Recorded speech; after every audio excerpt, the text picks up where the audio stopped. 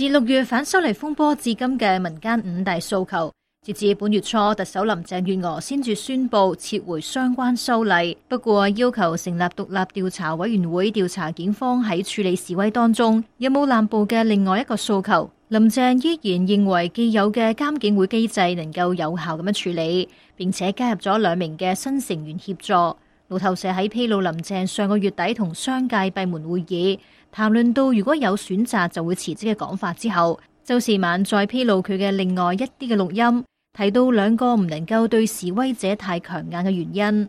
林鄭話政府除咗有3萬警力之外就乜嘢都冇，因此無論做啲乜嘢都必須要考慮警方嘅評估同埋反應，給予佢哋更加多嘅空間，因為佢哋喺面對示威者嘅時候係寡不敵眾。佢舉例，英國2011年嘅托特納姆騷亂事件，英國政府召開特別法庭同埋夜間法院24小時處理案件，令到1000名嘅示威者喺5至6個星期嘅時間裏面被判入獄。反問如果佢向終審法院首席法官提出加開特別法庭，對方會有啲乜嘢嘅反應？佢認為英國有關嘅做法唔能夠喺香港適用。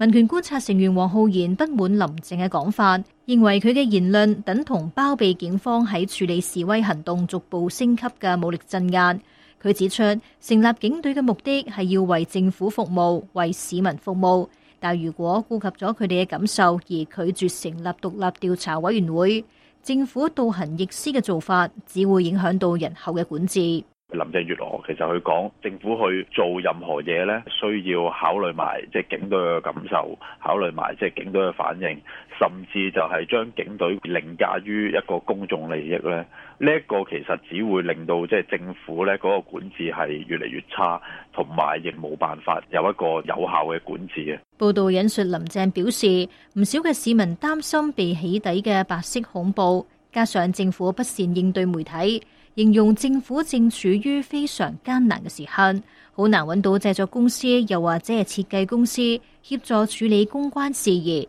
佢指出，如果有幸渡過今次嘅危機，政府有好多方面需要作出大嘅改革。自從林鄭宣布撤回修例之後，特區政府似乎藉住社會稍為喘息嘅時間有所行動。周五就空置稅條例草案刊憲，計劃下個月立法會復會之後提交首讀。根據條例嘅內容，建議向空置一手樓嘅單位徵收相當於單位應課差餉租值2倍嘅金額。呢一個係舊年林鄭宣布研究開徵空置稅1年多之後，政府向立法會提交建議，喺通過之後嘅3個月實施。運輸及房屋局向立法會提交嘅文件顯示，近年已經落成但仍然未售出嘅一手樓單位數目持續上升，增至舊年3月底約9000個。認為開徵空置稅或者能夠確保有物業喺市場供應。公民黨議員郭榮鏗認為有關嘅做法係為咗轉移視線，為咗掩飾林鄭喺處理逃犯條例風波以嚟嘅管治失敗，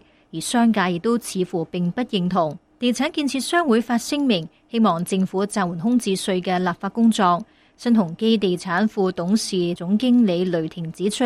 就話提出空置稅嘅時候正值香港經濟蓬勃嘅時候，但係目前嘅情況逆轉，希望政府能夠重新審視。一個係完全唔同環境，會唔會令到一部分有樓嘅人士，甚至乎中產人士個影響好大呢？甚至乎雪上加霜呢？咁所以呢，而家政策呢係需要重新去回顧一下嘅，係咪有咁嘅迫切性呢？定係睇耐少少呢？自由黨立法會議員鍾國斌擔心空置稅或者會令到樓價飆升。咁羊毛出自羊身上，可能咧即係發展商將呢啲成本擺埋落去個樓價度，反而令到個樓價會上升都唔定嘅。大陸官媒新華社發表評論文章，指出反修例風波發展至今，折射出香港社會有深層次矛盾，其中最突出、最迫切、最令人詬病嘅係住屋嘅問題。文章認為香港當務之急係止暴制亂，同時亦都要採取有效措施解決深層次矛盾，